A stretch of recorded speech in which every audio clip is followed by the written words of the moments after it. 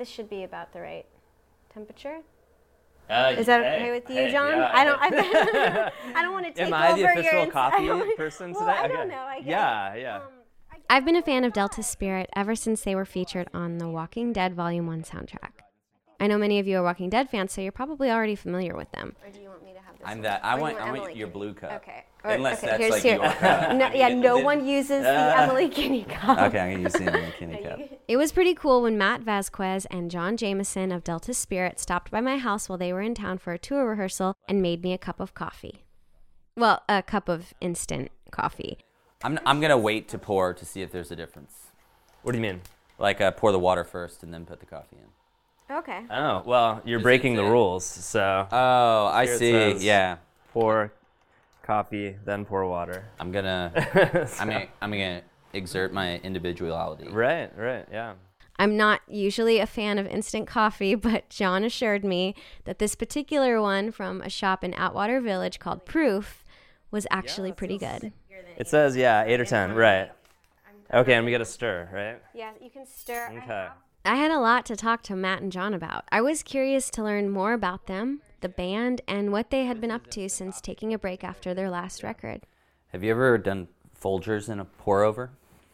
No, I It's haven't. actually pretty good. I remember being at a diner, I was like, this coffee's so good. What is it? Do you guys have a special coffee? And they're like, no, it's Folgers. Yeah, that's great. Okay, I guess. Well, cheers. Yeah, cheers. Yeah, to our Okay. first instant coffee. Yeah. Since Folgers. Tastes like coffee. Yeah. I think it's pretty good for instant coffee. Mine's Yeah. too hot Actually, still. Mine's really hot still. Yeah. Yeah, right. We'll have more flavor when it cools, right? Welcome back to My Caffeine Withdrawal. We cover a lot of ground in this week's podcast. John and Matt have collected a lot of insight and stories over their years together touring and creating music. I bet you're going to enjoy this conversation. I think it's good so far. I actually like it. Yeah, I like it. I don't like standing. So. Okay, let's sit Yeah, down. let's sit. We need to sit now. So. Right. Right. It'll make the coffee even better.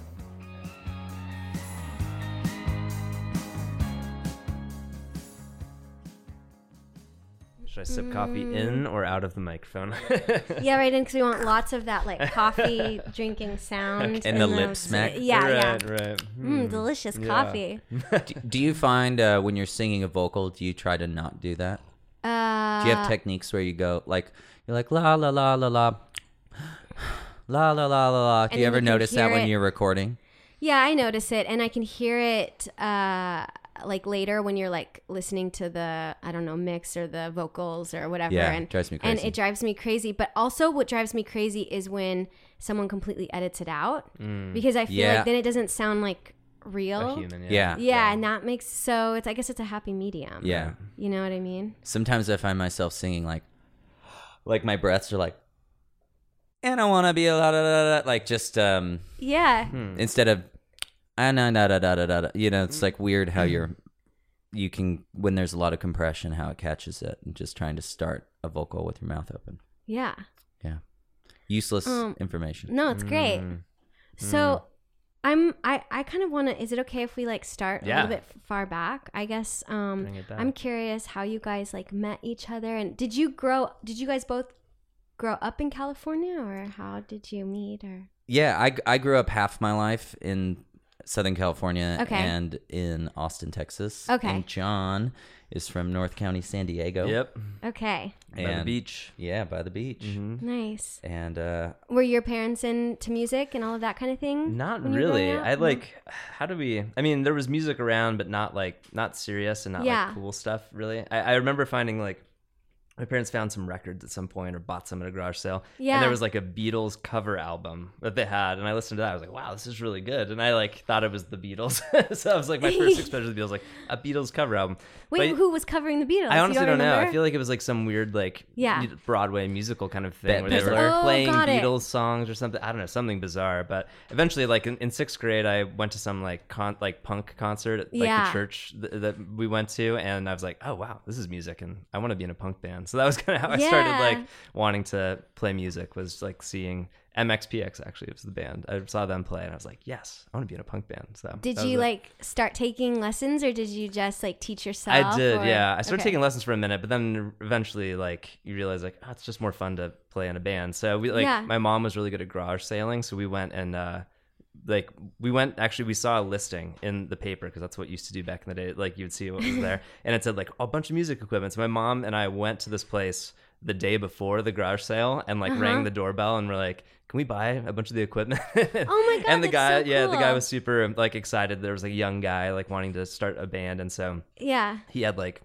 a cool old like 70s acoustic bass amp and like a P bass, and like I bought this weird Squier like triangle guitar and a bunch of pedals, and it was all like all of this stuff for under $200, you know. And then did you know what you were looking for? You were just sort of like, I need gear. Yeah. Like, I'm just a kid. Like you just like were like that. I need that. Yeah, exactly. Yeah. Like I think I would have bought the worst stuff, and thankfully this guy actually had pretty good taste. So there was like cool stuff, you know. But I would have bought like a Warwick, like, you know, like fretless, and been like, this thing's sick. But Jackson Dinky bass. Yeah, accidentally it was like really cool gear. Before that I was renting a bass. That's what you could do. Okay, yeah. Like there was like an Ibanez. It was terrible. It was the worst. So yeah, eventually we just got a bunch of gear, and me and my friends started like trying to write punk songs. So that's how I started. Yeah. How did you start, Matt? What about you? Yeah. Wait, did you listen to any specific records that got you into music? Or I mean, I grew up in my house. There's a lot of the Beatles, Elvis Presley, Prince on vinyl, that whole thing. And my grandma's was one of the first people to work at Fender. Okay, cool. Back in the 40s, being like a Rosie the Riveter to you know, wiring amps and pickups, or winding pickups and doing all that. So when I was 7, a G&L, which is the company that Leo and George Fullerton started, like in the 80s or 70s. And so I got one of those. So since 3rd grade, Come As You Are, Nirvana, just absolutely obsessed with Nirvana and music of the day, grunge and nu metal and all of that. Did you ever watch like the MTV Unplugged? Oh, yeah. I was like obsessed with MTV Unplugged when I was little. Like, because that was my only, I don't know, I just like loved MTV. Yeah, sure. Same. Yeah. Alice in Chains, the Nirvana one, is like so iconic. And all the things wrong with it were really special with the Nirvana one, how he's like flat or messes up the David Bowie melody, and it's like just a half step mess up. That's such a unique and special thing. The great thing about being an MTV kid like in the 80s was that like I feel like my favorite bands were like Boyz II Men, Nirvana, and Seal. You know what I mean? Like the things that like wouldn't make any sense together, but you're like, these are like the hit songs, and I watch the music videos, and I love these bands. So. Yeah, I feel like I have like very eclectic. Like people is like, what kind of music do you like? And I'm like, well, this era of my life, I was super into this music. This era of my life, you know, and like MTV is definitely like part of that. Like I loved like punk music, 90s, but then I also remember like SWV, like Sisters with Voices, and like Mariah Carey. I was like obsessed with Mariah Carey. Sisters like, with Voices. That's great. Okay, so is your family into music or? My brother is a great guitar player, but but my brother and sister are both nurses now. Oh, okay, and cool. Didn't pursue it. And this is the only thing I wanted to do since I was 7. So okay, so you were pretty set. Yeah, and I just found another guy, and like the rest of us are all kind of like that, where we have a very specific skill set that we've only focused on since high school. It's true. Okay, and you guys met in high school or right after high school? Right after. You said Long Beach? Or wait, Southern Orange County. Okay. And then North San Diego. Yeah, I moved to California after I dropped a bunch of LSD my freshman year of high school. Okay. I was in a lot of trouble, and then you were a troublemaker. Oh yeah. Okay, what's like the most trouble you ever got into? I dropped 4 tabs of acid I guess that's pretty bad. for the second time, and then I ended up getting like, you know, strapped down. I kicked a paramedic. I was like completely out of my head. Drank charcoal, whole thing. And then 2 days later, I flew to California and lived with my grandparents, my dad, and my brother. Okay. And then my parents were and then my mom came later back with my sister. But, you know, through that time, I got super involved in church. Okay. And I had a really great like youth worship leader band guy who taught me how to, you know, be a leader in a band and taught me a lot of different things. And from that, met Kelly Winrich, the other songwriter. Okay. John and Brandon were in the music scene in San Diego, and Kelly and I both idolized them. And so you would see them play shows or see them around? Yeah. We were big emo stars at that point. Okay. Local Southern California emo killers. Awesome. Yeah. And there's just kids cry. Yeah, just such a different day in the music industry. Yeah. But at like when we were 18, and then John and I met through Lindsay B-Suck. Oh yeah. Yeah, and John came to a show. Yeah. Hey Lindsay. Came to a show, and then a separate instance. I used to kind of I would drive 2 hours to go busk in San Diego or in Los Angeles. Lots of crazy stories from those endeavors, but the best one was when I met Brandon, John's drummer, actually in person, and he came out. He's like, "Hey man, you're good. I really like your music." And I said, "Thanks, and I know who you are." And then later met John, and then John invited me. He's like, "Come down sometime." And I pretty much invited myself down to your house to go watch Roswell on DVD. We were really into Roswell at that time. I loved Roswell. It was right after Dawson's Creek. Yeah. And I was so baffled how John lived his life, because John didn't walk. Did you walk? You basically like left high school to go on tour. Yeah. The band my band was going on tour with came to my high school graduation, and then we left the next day for like a 2.5 month tour or something. Okay. And I pretty much toured, from then until that band broke up. And then once that band broke up, you guys were like, okay, this is what we're supposed to go to next. Yeah. In the midst of that, John's band was on American. I was on a development deal with DreamWorks, and I met the president, and the next week it became Interscope or Universal. Oh, okay. And then Kelly was in a band that was like on Kirkland Records. Shout out to Costco, unrelated. Was that really connected? No, okay. But it just should be. I was about to make a joke, but it just should be.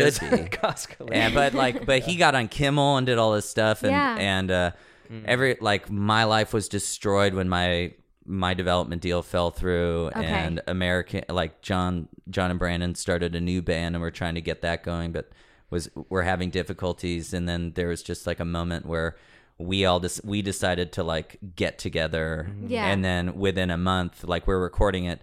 Kelly's parents have been really great to be supportive. They actually have a recording studio in their house. We're actually rehearsing there right now. Okay.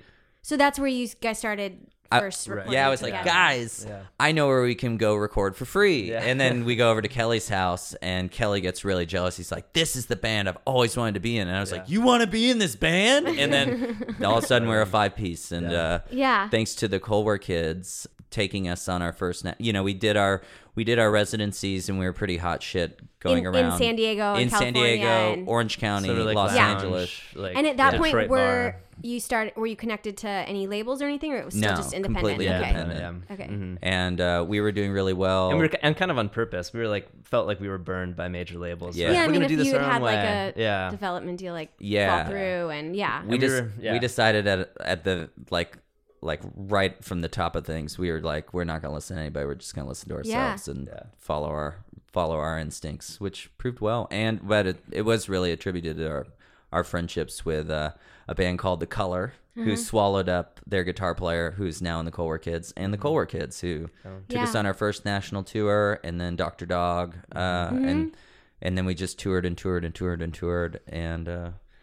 the days of when gas was cheap and MapQuest was the thing. So. Did you have to like print out? I guess on MapQuest you'd print out your directions for the day. I'm trying to remember. We did that one tour, and then we bought Garmin's. Oh, right, where you just like plug them into your. Yeah, you had the suction cup thing. Yeah, my band before this, when we first started touring, though, one person had a flip phone, and no one else had cell phones. We would like make calls to our parents on pay phones and stuff. Yeah. And then you're right, print out like a whole book, like tour booklet of MapQuest directions, and then when you take the wrong turn, you're like, well, all right, back to the atlas. It was a different time. It's really wild. So. But with this band, I think it was like the Garmin. That was super futuristic, like the GPS system. Yeah. Pre-iPhone. Yeah. So once you started opening for these bands, would you guys I guess you were just going in like a van and driving yourselves, and since you didn't have like a label at this point, did you have like a manager or anything like that, like a leader, I guess, or did you feel like you guys just did our friends who managed the Colwer Kids stepped up and really helped us out. And then I think we actually bought the Core Kids van for like $400. Yeah, nice. Which used to be like a van from a mental institution. It had vinyl floors. It was sketchy. And for like 3 tours, didn't realize that there was like a trick to shutting the sliding door. And we did like a Canadian winter tour. Cold. It was freezing. Oh my God, that sounds awful. It was like really sketchy. Do you guys take turns driving, or do you? Yeah, we did take turns driving. Okay. Yeah, but like Matt was saying, like this door didn't shut very well, and we're like, and it was cold air would be like flying in. We're like, damn it, this fucking van. So and we realized at the end of the tour, like all you had to do was just push the lever a little more, and it locked it. Yeah, it locked the door. So we were driving with like an open door for no reason. Oh my God. Yeah, those were crazy days. Yeah, I read somewhere that you guys one year like played like 290 something shows. It was horrible. Okay, so that year at that point, I mean, I'm curious like how that started to affect, not to go someplace, I don't know if it's good or bad, but like like how that started to affect like your personal life, and at that point you would have already been in the band for like a few years, right? At that, maybe or was that was always 2007, so like it was like the second year of our band's life. So only second year. Yeah. Oh, okay, cool. So did you feel like you had a lot of like you were like getting momentum and you had a lot of energy to do that kind of show? Or a lot of things were like coming up and that we said no to. Okay. Yeah, we kind of kept getting good opportunities. We're like, we should probably make another record, but this is a really good opportunity. So we kept taking them, and then at a certain point we realized like, if we take any more opportunities, we're never gonna make another record. So we need to stop and like take a break for a second. But somebody's gonna die. Yeah. But it was a good problem to have at that point. Like it was like a point of growth. Yeah. Sure. Yeah. We turned down the Killers, right? Yeah, we did. You turned down what opening for them? Sorry, guys. Maybe a bad career move. Yeah, probably a bad career move. Yeah. But it was a great life move. We ended up recording like some of the best songs I've ever written in my life were that second record that we made, and it was a crazy time. Our guitar player quit. Like that's how crazy it was by the end of that. By the end of doing so many shows, and how you felt after that, and we were just insane and not getting along, and just crazy. Because how do you deal with that? Like the mental part of people. Like you're 23, everybody likes you a lot. Or you think everybody likes you a lot. Yeah. You're living for we are gonna be major rocks. We're gonna be major rock stars, and you start to get isolated within the group. So you're all you're all doing it together. But then like as you get exhausted and more irritable, like you start judging each other's intentions more. Like just of course imagining how other people feel, because you're so kinetic on stage. You just think that that's how it is off the stage, maybe, so but it was really good to step back. We wrote a lot of really great songs. We recorded in Kotati at Prairie Sun, where Tom Waits recorded Bone Machine, Mule Variations, and The Black Rider. We actually did an EP off of that called the Waits Room Sessions, where it was like anything recorded from Mule Variations, like if it wasn't done in this barn room, which is the same size as the room we're sitting in right now, they would put a speaker and a microphone in there just so it like had the reflection of that, which is really cool. That vibe. Yeah, and we did that record and just kind of picked back up and started it again. What was it like when the guitar player left? Like how did that decision come up, or was it more of his own like life decision, or He quit after a show where he didn't say, or he told others that he quit, but some guy was just being a real jerk, and I was some guy that like audience member or something? Yeah, it was like a really quiet song, and I had a really self-important attitude at that point and very drunk. Okay. A bad mix of those two things, but it was a very quiet song trying to share a tender moment, and a guy turned his back to the stage, put his elbows on the stage, and then started trying to yell over what I was singing, going like, "What are you doing later?" And I picked up a full glass of whiskey and threw it directly between his shoulder blades. I'm not proud of this moment, and I'm sharing this to say I later regretted it, and there was an AMA like that we went through on this whole thing, and I actually wish that guy that he would get cancer and die. I said that. You said it that was very horrible. On stage you said that. Yeah. And I just want to say that people change, and I apologize. Well, when you're in that zone, like you were saying, like performing, and you're sort of in a bubble, and like this is your life. Every night you're doing the show, and it is distracting when audience members aren't listening. But it's like keeping that balance of like, at what point do you've given power to the audience? Right. Like I went to a show once at Eddie's Attic, and there was a guy that was like super annoying, like banter, and Eddie's Attic is a very intimate type, and I mean it was fine that the singer chose to do that, but started to really play to this guy who was causing such disruption, and in a way, there is that balance of like, when do you just ignore it though? Because like you're almost giving power now to this, but it's so annoying. You have to make when you're trying to like focus on stage and like communicate something, it's impossible to be like 10 for 10 on that judgment call, and there's definitely a time to step in, and that's normally when there's violence involved. You kind of have to stop. But more often than not, it's got to, like, one person like that who's really rude and doesn't know how to be considerate of others can ruin a concert for 10 other people around them. Totally. If he's just talking, being on his phone, just being ridiculous, and sometimes you just kind of have to stop, and there's ways of saying it and conveying thankfulness and gratefulness and humility when you do that. I'm trying to practice that more now, and I'm very, very thankful that people come to our shows, so anyway, but with Sean Walker, I think there was a combination of that, and then he's also a brilliant artist that can never stick, or he's like struggled being able to stick to one thing, where he'll like be so interested in something, make such incredible art, and then take all of that, light it on fire, burn that bridge, and move on. And and a band's hard because it's like none of us have full control of it, and that's difficult. You know what I mean? So we have to kind of like submit to the fact that we're a part of something that we don't have complete control of, and that's hard for anybody. And I think it eventually got to him, and he was just like, I need to do my own thing do for a his while. own thing. So, How do you guys individually like I know for me, like doing acting, I'm usually like a part of a group, and like ultimately there might be a collaboration where I say but like with a band, same thing. Like if you guys decide something, even if you're like, I'm not really feeling that, like you kind of have to like give and take a little. But then like you're both like artists yourselves, and like want probably projects that you have control over. How do you? I know you have a solo project, which I've been listening to so much. I mean, you maybe you do too, and I didn't hear it. I'm sorry, John.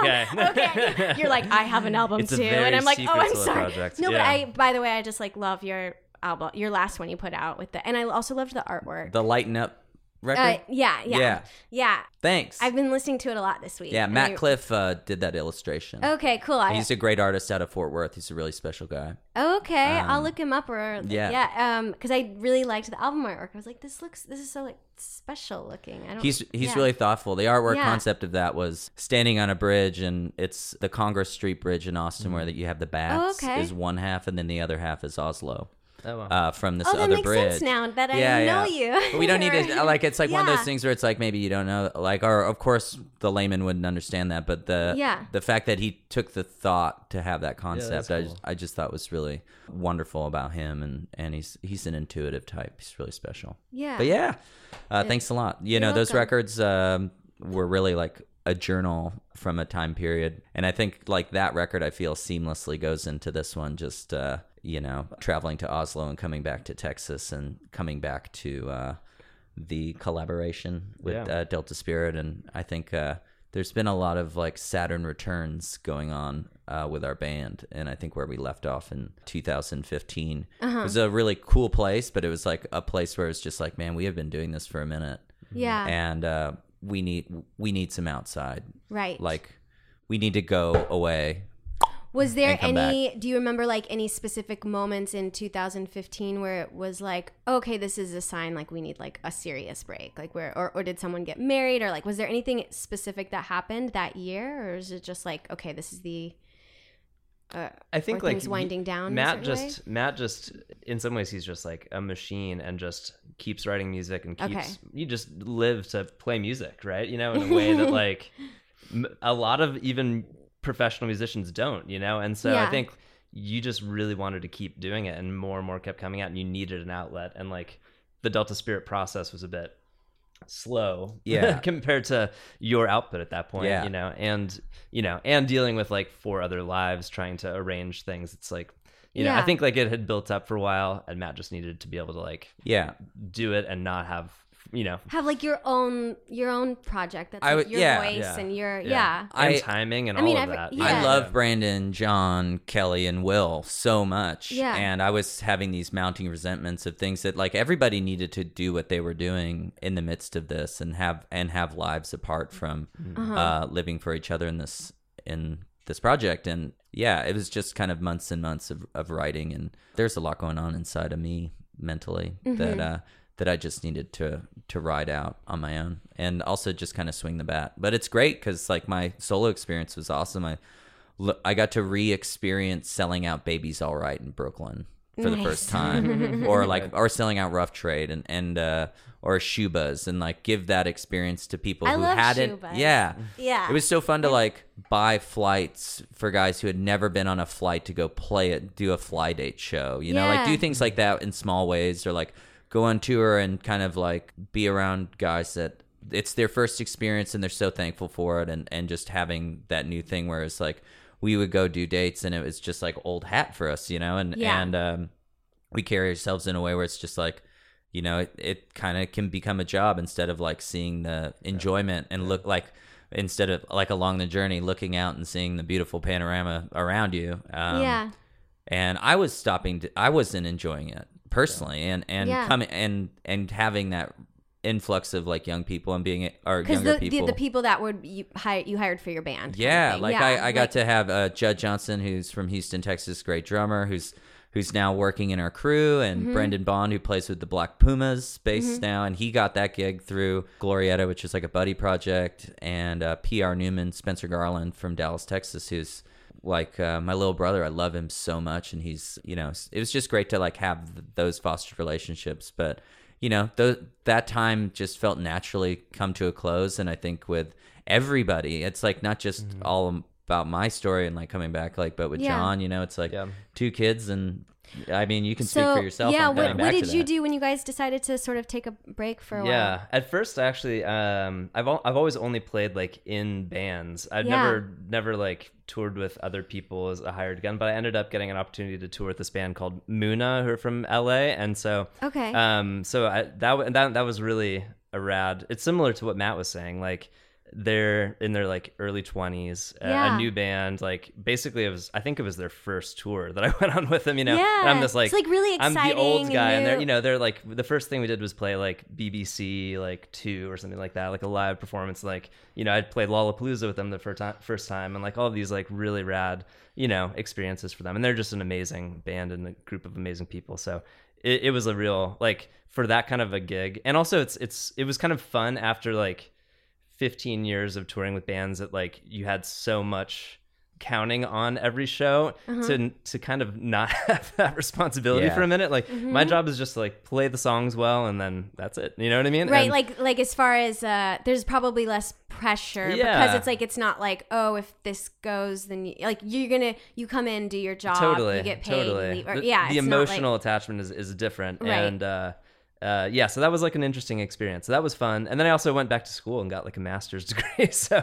what'd you get your master's degree in? Theology. I'm a weird I love that. nerd. So yeah. Where did you get it from? I got it from this it's like an Episcopal seminary. And it in Wisconsin. So I did kind of like distance, like hybrid learning, and then we had our second kid. So it was like I was kind of like taking care of a kid, reading books, writing papers, and then what does your wife partner do for? She's a fashion designer, so she works here, and then and then that's what ended up. We moved like about a year and a half ago to Montreal because she got an opportunity up there, and so now I finished my one degree, and now I'm doing some more studies at McGill in Montreal. So just can't stop. Great. Yeah. You're gonna like write a book on maybe something religion. I'll explain God to everyone because that's easy to do, right? Please do. Explain God to me. Help. JK. Not possible. Yeah.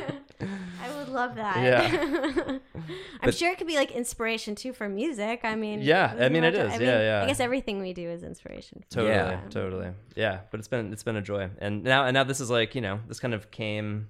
We didn't really know how long we were going to go on break for, and it was just like, okay, everybody disperse, do your thing. And then Matt was kind of ready for it, and all of us were like, okay, yeah, we can do this. Let's see what we can do. Yeah. Through this, what happened? I'm always curious about the business side because everybody does handle their stuff so differently. But through this, have you always had like the same management, and have they been even with this break and stuff, or was it like you had to redo everything once you decided to?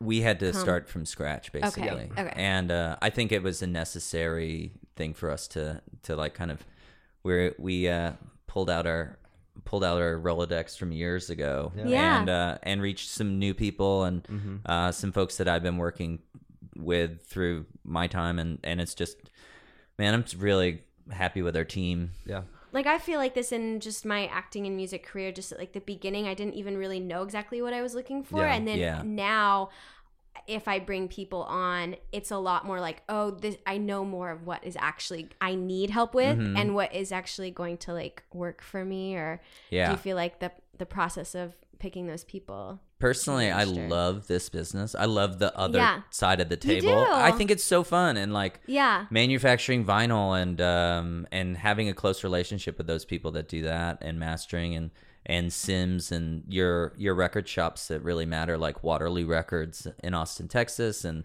I mean Fingerprints in Long Beach is so special. But there's like and Rand, who owns Fingerprints, he was like, gave me so much information about how the SIMS system works, Coalition for Independent Musicians. I think I don't. That doesn't sound like it spells Sims. That's not the right acronym, but it's something like that. But yeah, he like really pointed to a few really special stores to focus marketing on, and was really helpful. And it's so fun to like get pricing from the store, and it's things record companies do. But it was really fun to have that information. It was really empowering. And then I felt like my experience this 5 years coming up with a manager who I can talk to about stuff and who's so helpful, and it's just basically like, okay, these things are ready, and like what's expected from us. And I think our relationship has just been so less stressful, where being a manager is a thankless task, and there's a lot expected of them from a manager. Like there can be a lot of heavy lifting when the artist doesn't know what they want to do. Yeah. And it's fun to know like finer points of a short form contract, and that stuff's interesting. Yeah. I think it's good. Dorky. No, it's good though to like look at it that way though, like dorky. Because I think a lot of musicians are like, oh my God, that scares me. I don't want to look at it. Let me just find someone to like handle. But like it is actually empowering, and then when you like have those relationships yourself with record stores, and you have that knowledge of contracts yourself, like it makes you really.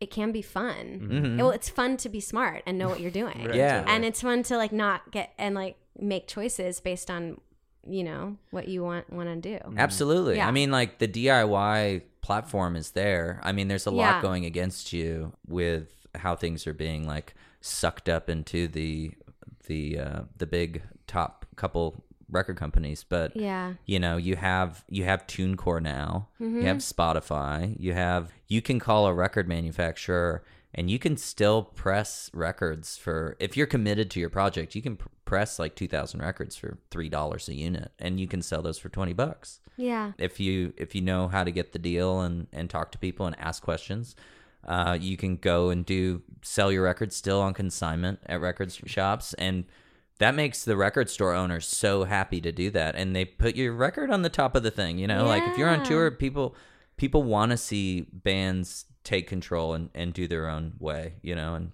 I'm really happy to be around that little community. It's awesome. Well, I have like one more question for you. Yeah. Okay, if you could have your dream coffee date anywhere with anyone, it doesn't have to be like anything fancy, or it could be fancy. Do you know? Like it could be something simple, or it could be something not simple. Like what's your dream coffee date with who? And then if you even want to describe the actual cup of coffee, that would be What do you got? Does it have to be coffee? No. Or like could coffee really be an element of the situation? Yeah. Ooh. I'm gonna pick. I got something. Okay, so great. This went on vacation last summer in the south, like what is it?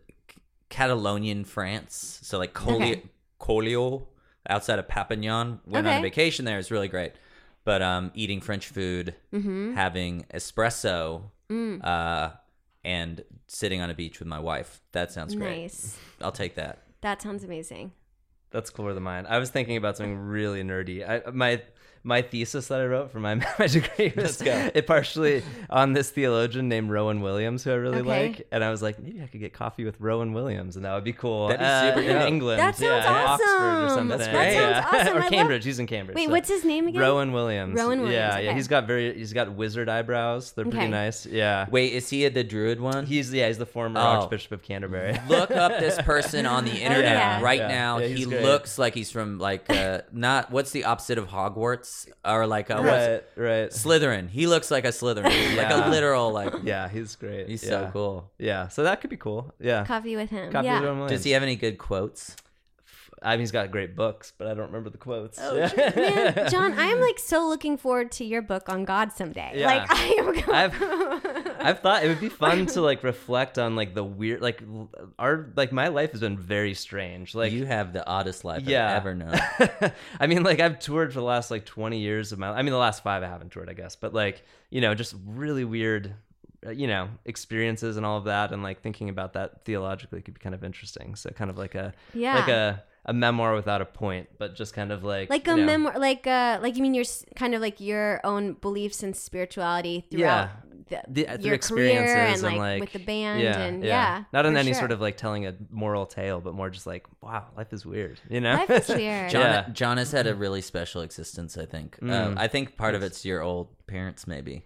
but like I was always so fascinated with John Jameson when him and Brandon like figured it out too, but John was the king of living like a 65-year-old retired That's person. really true. From the ripe old age of 18 years old, like forever just being like, I'm gonna get the kids meal. I'm gonna find the old person discount equivalent. For a long time, like we just figured out how to. I mean, we were fortunate enough to have parents that kind of just let us live at their place for a while, which made it possible to tour so much, But like we weren't making tons of money, but we like figured out ways to like survive on not much. Right? I would go to like dumpster diving, Trader Joe's. Yeah, dumpster diving, Trader Joe's. Going to like pick up sticks and getting like the $4. Wait, you would actually do dumpster diving? Our first album, we made like we got like a lot of our food from dumpster diving, Trader Joe's. Thanks, TJ. I had a roommate in New York who was into that. Yeah. She was like, Emily, there's so much food that goes to waste in New York City, and she would like go with her friends and bring home.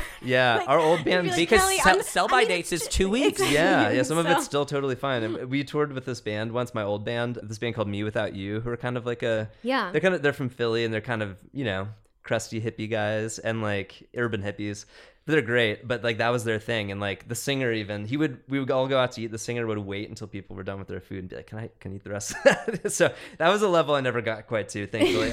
But like they were the ones who like taught us how to dumpster dive. So, I got kicked out of a bar in Stockholm one time. It was a pizza bar place, but that was so dumb, but I literally was like, I can't believe this pizza's going to waste, and I drunkenly took a slice off of a plate from a server that was like walking away. I had ordered a pizza, like another pizza was coming. I'm just like, I'm so hungry, and I'm like, and she looked at me like I was a villain. It was the worst, but also the best, and that pizza was the best tasting.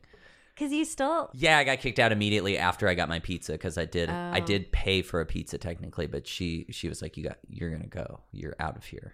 Oh, wow. So, Did not like that. Sorry. That's a really negative note to leave off on such a positive thing. It's okay. Thrifty.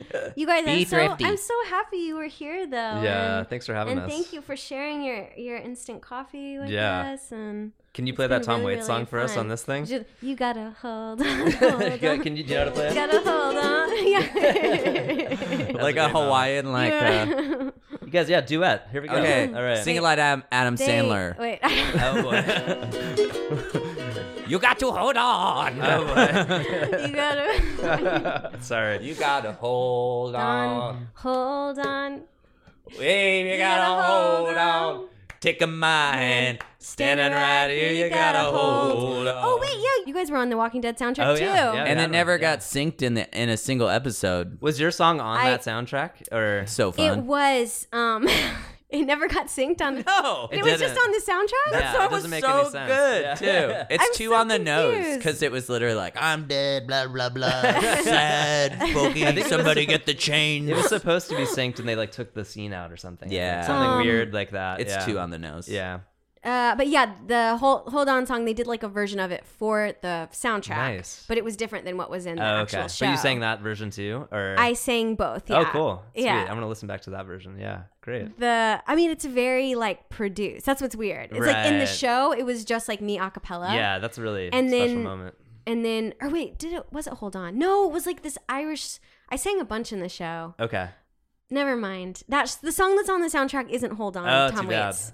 It's an Irish hymn that I sang in the first episode of season 3. Yeah, interesting. But you can go back but that one was like, it's very produced, but the what we sang in the show was very simple around like a campfire. So it was a very different like vibe. Yeah, but it was cool. Yeah, definitely. It's cool. We'll take it. Yeah, it's awesome. Definitely. It's all good. Do you have new music coming out? I do.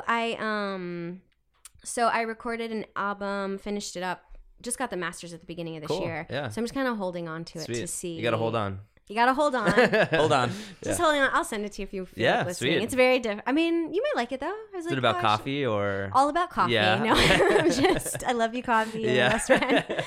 No, it's called The Supporting Character, and it's kind of about like, I don't know. I think it's about my relationship to like being an artist, and like also there's a lot about like my family, like moving away from Nebraska. Right. Then there's also about like in the last couple of years I lost I guess he was kind of like a mentor as far as acting goes. Like I would always call him when I got a job and stuff like that. And he passed away, so there's like a song about that. So it's very like about life as like more of an artist type person. Do you feel that person's presence in your life still? I Sometimes. do. Yeah. I definitely do. But then I also, what the song is about is how I went to the funeral and I felt like it's all nothing. Like there's no one there. Wow. Like even though there's like all these stories about this person, there's all these like he's out of here. Yeah. Like gone, moved on. Right. And it was like very strange. Maybe just like seeing a body, all the stuff you do at funerals that is just like so heartbreaking. So it was a viewing. You went to a viewing? There's a viewing and a funeral and then a party after. Yeah. And I just remember feeling it's like looking around the corner like that person it didn't feel like to me, and maybe it was just my headspace at the time, but, there's all these stories about him and it just felt like he was gone. Yeah. And then I think there was also, not to this podcast it's all about me now. No, let's talk about this. We're just this talking. is a good topic. Yeah. This is interesting. But also so much of his best friends were the people he did shows with, actors or other friends he met in West Hollywood that were painters or musicians or maybe not so much family and things like that. And I guess like there was something about it that stuck with me in that, like, I don't know, this whole record became sort of like, oh, like I miss out on a lot of things, like weddings, like things with my little sister, like to be an artist, and you almost form these like new families. Like I'm sure in your band, like it's like a family. Yeah. But you do sort of like friendships and family, like they can sometimes even become secondary to the art that you make. And I don't know if that's right or wrong but it just happens. And I started to sort of like after that funeral, like look at my life differently. It's a hard tension to hold. I mean, touring is not like a normal, like leaving your family for extended periods of time is not really a normal thing to do. Like, and it's not necessarily a healthy thing to do constantly. You know what I mean? It's but also hard. families come in different forms. Yeah, and like right. That's and true. like if you wanted to stay, like you have to also live your life what makes you feel like the most joy and fulfills you the most. Right. Yeah. But so that's what the record's about. That's cool. Great. It's beautiful. Yeah. But those people are so important, right, in your life that like challenge you to ask deeper questions like towards people and also like in a way that you're like carrying on their legacy in their art because they shared those tools with you. Yeah. They shared that their love, their life, and you get to like have that, and I feel really thankful for those people also in my life. Do you guys feel like you have like or is it just your band, like the mentors through your career? Or that you can I definitely have different sort of mentors. Yeah, like that fill different places. Different needs. Yeah, for me too. Like he was definitely like a certain area of life that I sort of would like look to him for guidance. But my first manager passed away. Oh man, like 4 years ago. Jesus. But he was like the guy I would call every father. Like our relationship professionally ended, but I would call him every Father's Day on his birthday, on Christmas, on my birthday, like just any excuse to just check in, and he would just ask what, like just that deeper level, the deeper human, and about love. And he definitely was like a lighthouse for me in my walk towards and through agnosticism. And when he passed away, he died of brain cancer. I met this guy Tony, and he was started the studio called Sonic Ranch in El Paso where we recorded, and it's really cool. But I was just thinking about him on Father's Day, and I ended up calling our dear friend Sarah Silver, and I was just thinking about how it's so funny. I'm calling a woman on Father's Day, but she's my father figure. Yeah, that's okay. Right. I guess there's no like patriarchy there, but having that human being, like always just making sure that like you're healthy going into art, and having a person like that in your life is so important. And their advice just continues to vibrate the rest of your life, and you find yourself like reiterating their wisdoms. Yeah. Awesome. Yeah. This has been a nice conversation. It has. This has been such a nice conversation. Thanks for having us. Thanks, you guys. Yeah. And now, Matt Vasquez.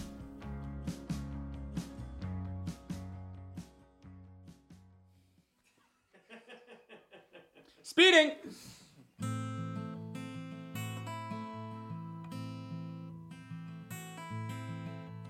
How good it feels to be home again, struck by the lightning, a little money in my hand. I wanna love you the best that I can. How good it feels to be home again.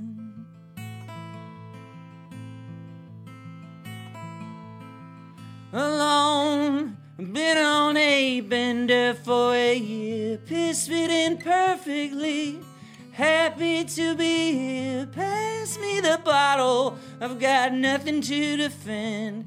How good it feels to be home again.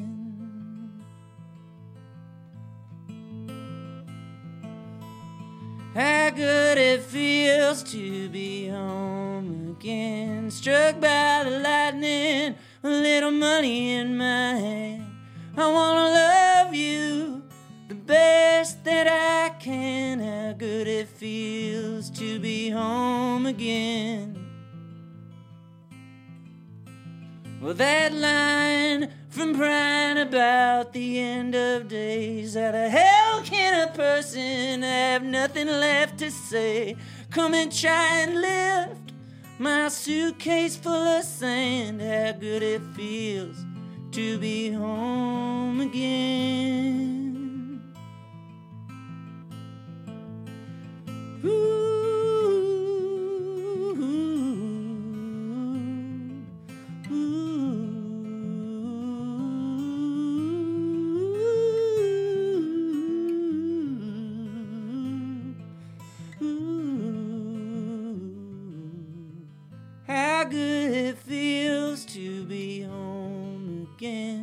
Struck by the lightning, a little money in my hand. I wanna love you the best that I can. How good it feels to be home again.